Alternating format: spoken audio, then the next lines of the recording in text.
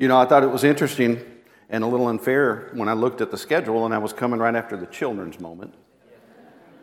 Because how do you follow that? And then he did that to me.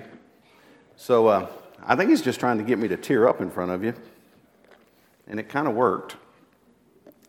I do have a little bit of introduction I would like to begin with, if that's okay, since some of you do know me, but most of you do not.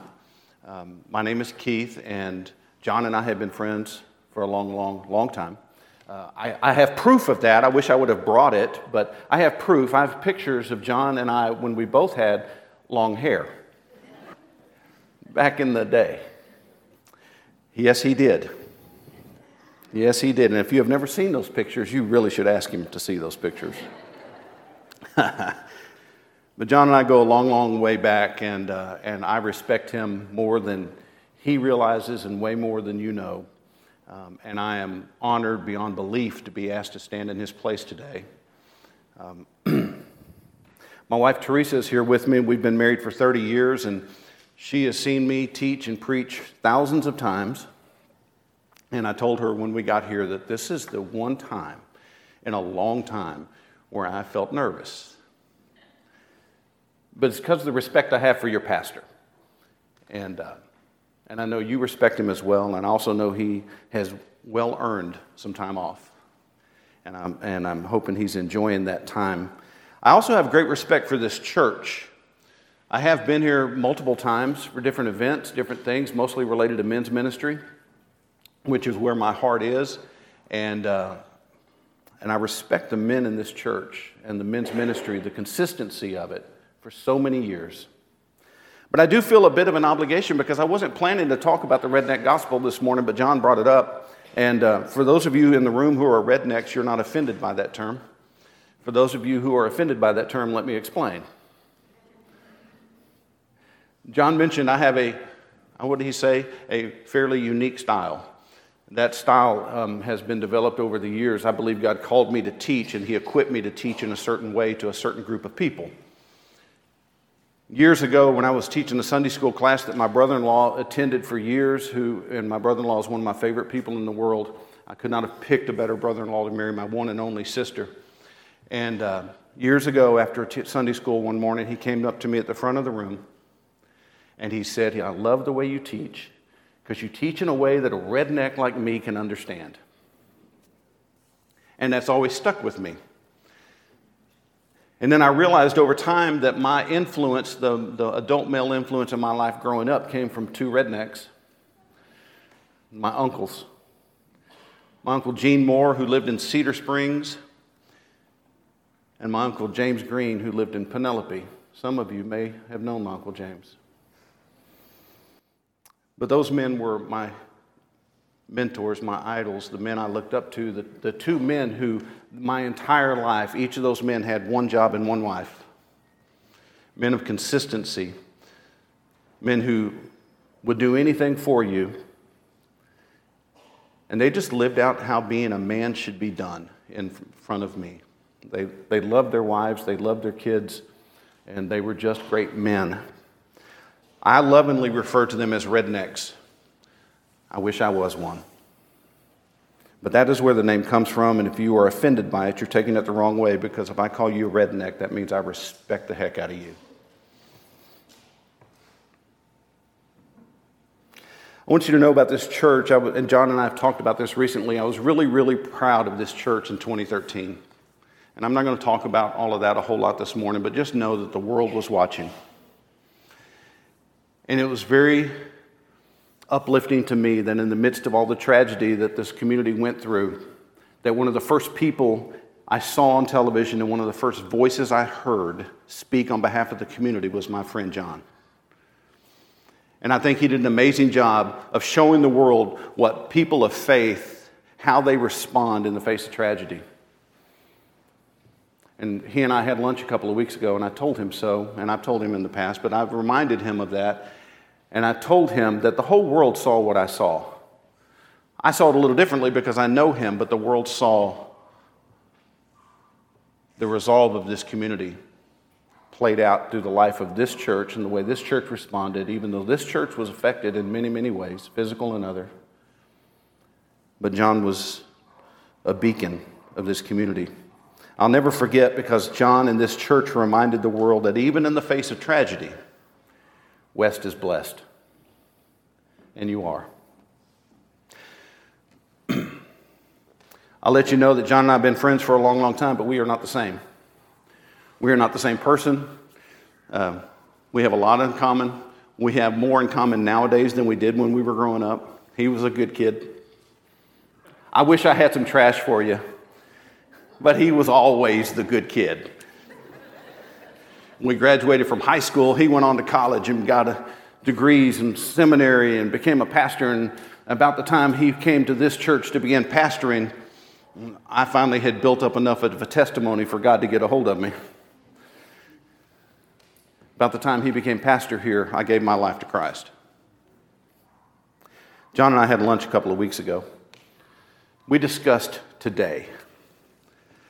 One of the things that I always like to discuss with the pastor, if I have that opportunity before I come preach at his church, is, okay, give me some details. Tell me about what is expected. You know, how long do the people expect me to preach?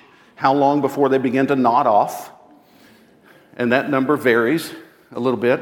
But John said, as long as I don't stand up here for more than an hour, you guys are okay. I promise you, I will not be up here for an hour. I promise. Also told him about what I had planned to preach on today. Shared with him kind of the stories I was going to use, the scripture I was going to use, kind of the angle I was going. And he said, man, that sounds great. That would be great. We had lunch on May 24th. That date ring a bell to anybody? We were eating lunch when the news was breaking about what was happening in Uvalde. We did not hear it there. I did not hear about it till later, and obviously John did not either. So in the days that followed, I considered changing the sermon topic for this morning, but I believe that God needs us to be reminded that He is with us in the trenches of life. He's with us in the face of unspeakable tragedy, chaos, and evil. And if anybody knows this, it's you. I want to begin this morning by looking at a couple of stories in the Old Testament that all of us are familiar with. I'm not going to read the stories. I'm going to sum up the stories. Because they're stories we all know. We've all read them. We've all heard them. We've all either taught them or been taught them over time. Even people who are not really what they would consider themselves to be Christians know these stories. Both stories are found in the book of Daniel, if you want to go there.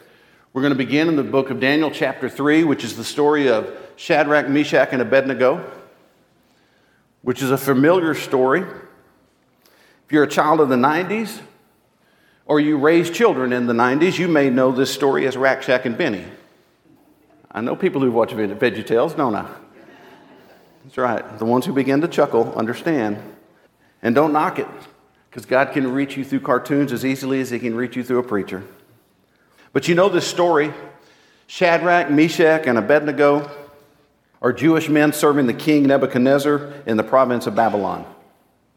King Nebuchadnezzar commissions this gold statue, this idol that's 90 feet tall and 9 feet wide and solid gold. Anybody remember how it was displayed in VeggieTales? What was it? The big bunny, big chocolate bunny. Not hollow, solid, the good kind. But he made this decree that everyone must bow down and worship this statue whenever they heard the music begin to play. Shadrach, Meshach, and Abednego didn't make a big deal about it, but they did not bow down and worship this idol because they worshiped the one true God. The king had tattletales, and they ran to tell the king that his servants were not being obedient. Anybody have tattletales in your lives? Tattletales who ran to the king and said, these guys that you trust so much are showing you no respect. They're ignoring your commands. So instead of bowing down to worship when the music plays, they're not doing anything. They are ignoring you and disrespecting you. They played on his ego, and it paid off. The king was furious. And he ordered the 3 men to be thrown into a blazing hot furnace. Now that's punishment. We all understand. We live in Texas during the summer. It's punishment.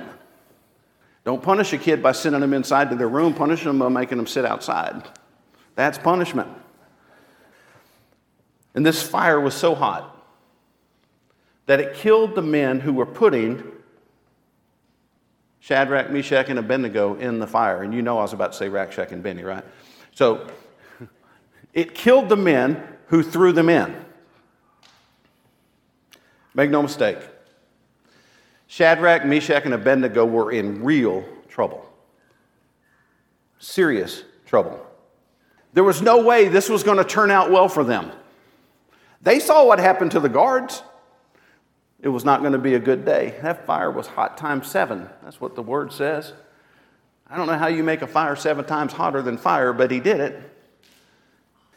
If you do have your Bibles open to Daniel 3, if you look at verses 24 and 25, it says, "But suddenly Nebuchadnezzar jumped up in amazement and exclaimed to his advisors, 'Didn't we tie up 3 men and throw them into the furnace?' 'Well, yes, your majesty, we certainly did,' they replied. 'Well, look,' Nebuchadnezzar shouted, 'I see 4 men, unbound, walking around in the fire unharmed, and the 4th looks like a god.' Not only are they not dead, they're just walking around in there. And not only the 3 of them, but who's the 4th guy?" Nebuchadnezzar said he looks like a god. I don't know what that looks like for sure, but that's what he saw. Now, Rakshak and Benny knew something that the king and his tattletales did not know. That was that God was in that furnace with them. Because they stood up for the one true God, God stood in the fire with them. If you'll continue in verses 26 and 27, it says, "Then Nebuchadnezzar came as close as he could to the door of the flaming furnace and shouted, 'Shadrach, Meshach, and Abednego, servants of the Most High God, come out, come here.'"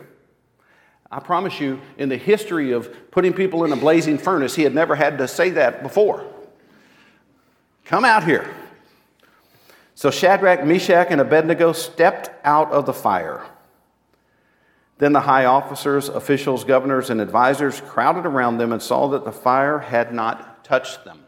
This is my favorite part of this whole story. The last line says, "Not a hair on their heads was singed, and their clothing was not scorched. They did not even smell like smoke." Remember, the guards got burnt up and they never got in the fire. These guys were in the fire and came out smelling like they hadn't been near a fire.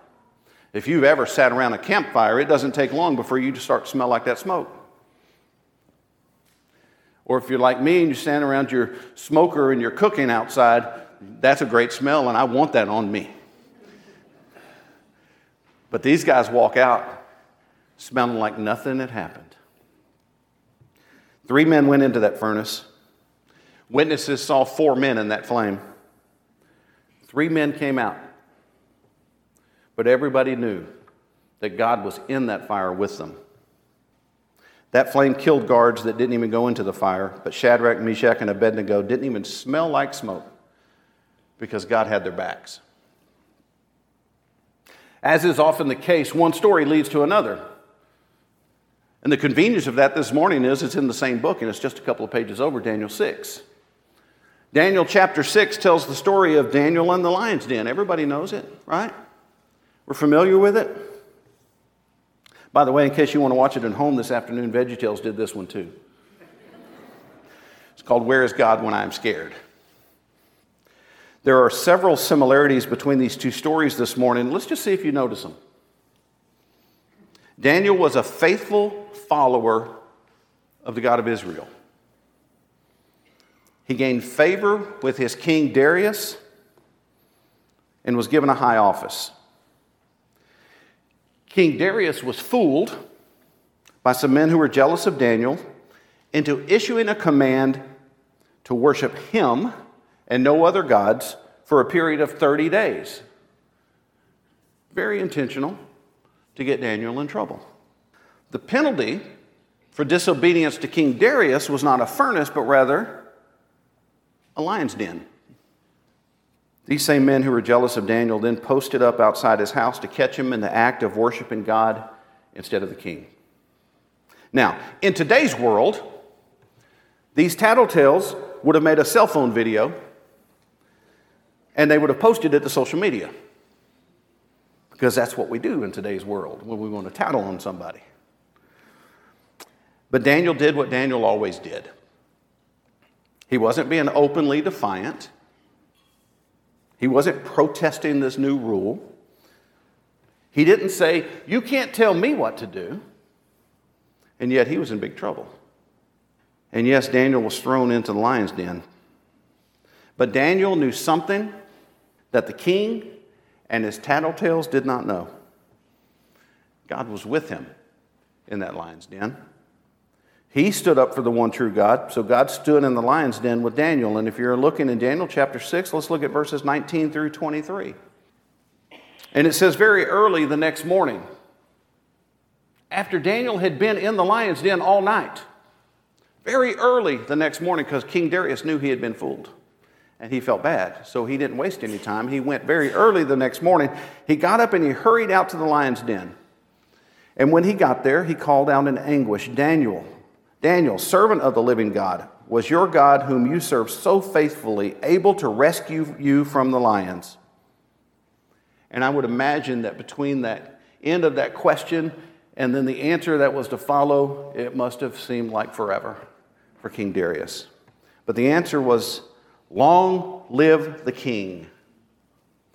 My God sent his angel to shut the lions' mouths so they would not hurt me.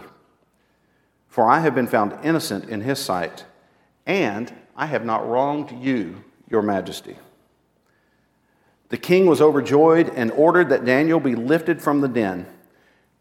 And I love the way this one ends, just like the one about not smelling like smoke. It says, not a scratch was found on him, for he had trusted in his God.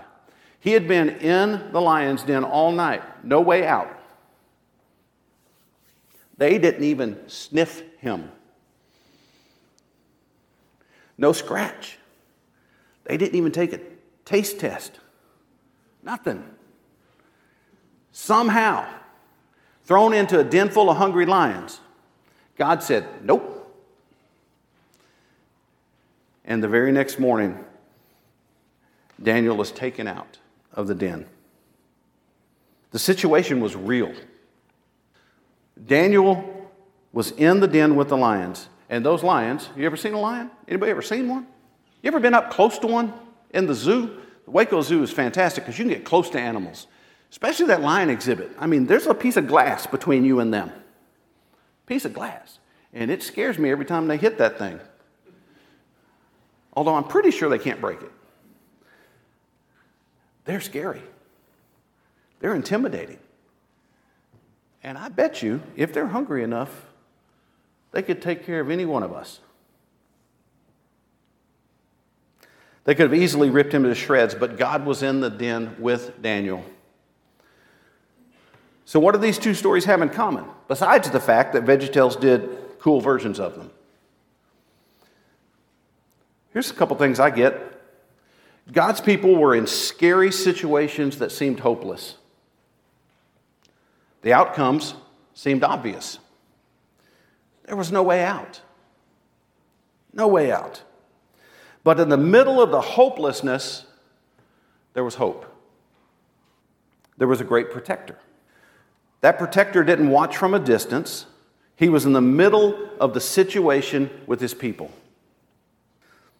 He provided sovereign protection. That's a big churchy word. He provided sovereign protection. And his people walked out. Kind of sounds like the Red Sea. They walked out. There were people standing there watching in both of these stories. These people who did not worship this same God saw evidence of this one true God. They also saw a God who stayed with his people when they needed him most. So God's people were saved and God was glorified. Have you ever been in a desperate situation that seemed hopeless? I would bet most of us have. Maybe some more extreme than others. But all of us have been in a situation that we knew we had no control over. We knew it was real. We knew it was scary. We knew we could not control the outcome. Did you realize that God was in the furnace or in the pit with you? The reality of that is most of the time we don't see that at the time.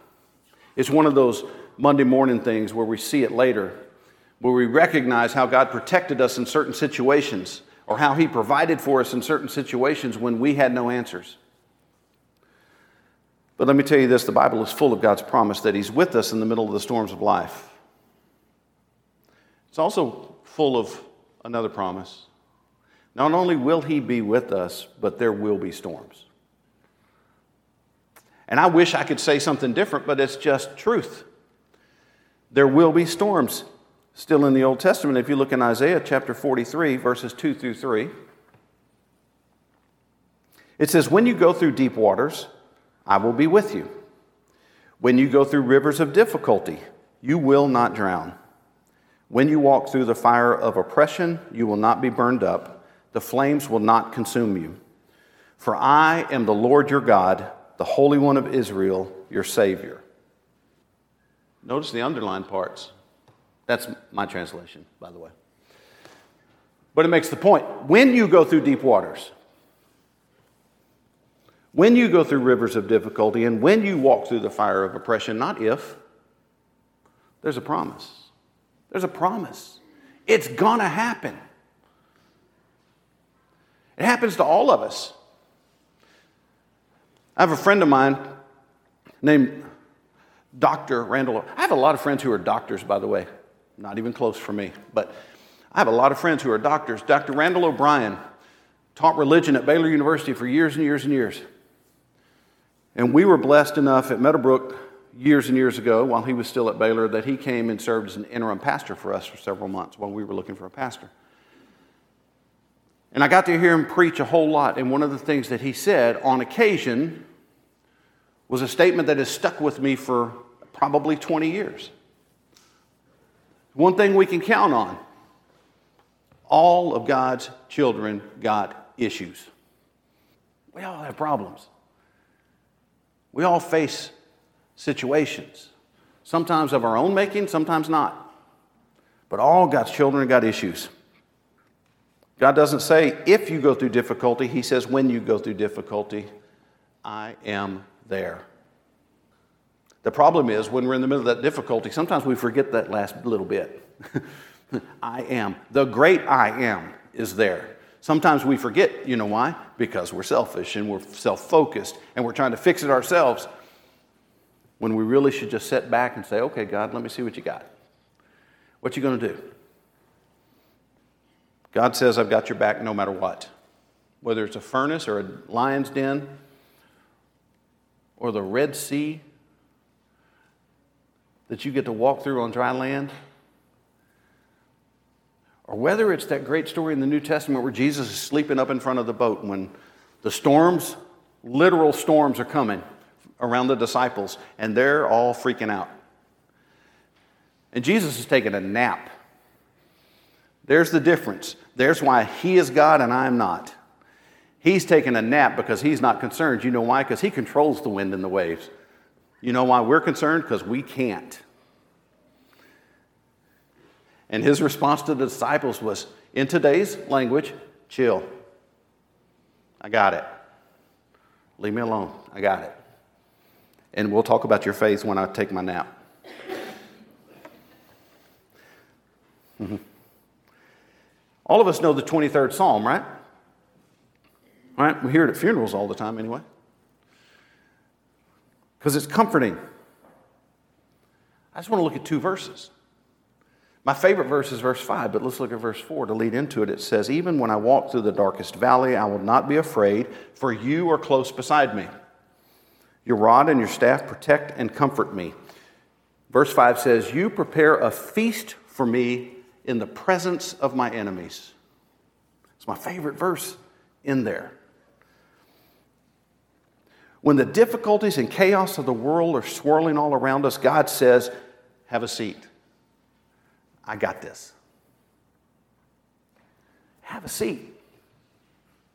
Hide and watch. I got it.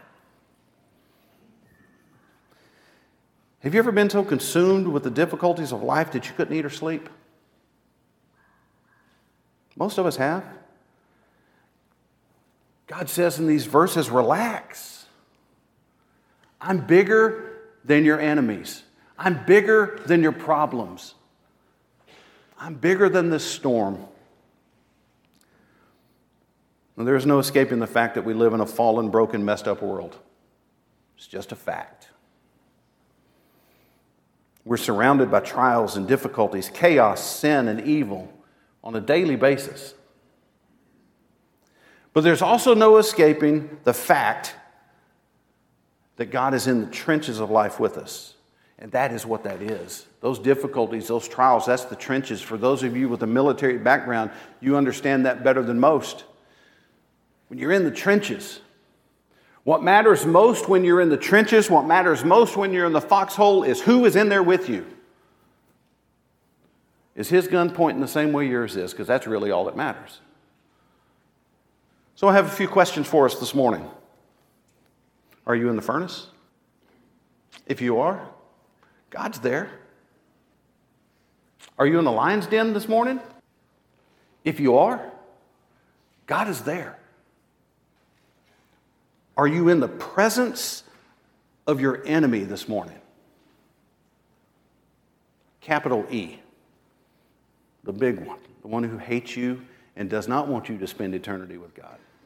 Are you in the presence of your enemy this morning?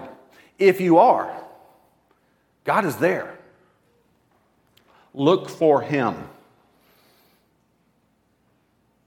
As we close this morning, I want to share with you a promise of the Lord found in John 16, verse 33. Cling to this. Cling to this. This is the word directly from the Lord. This is Jesus. If you have a red letter Bible, it's in red.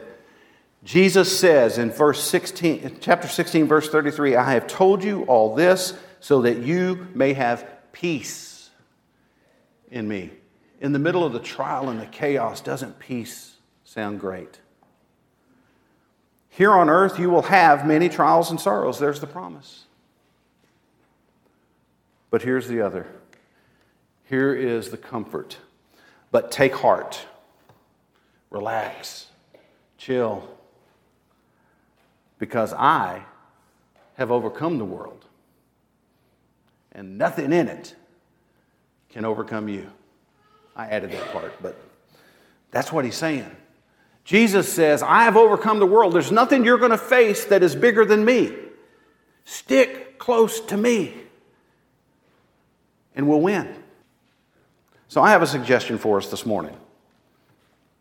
Let's pray, and let's thank God for his faithfulness to always be in the trenches with us.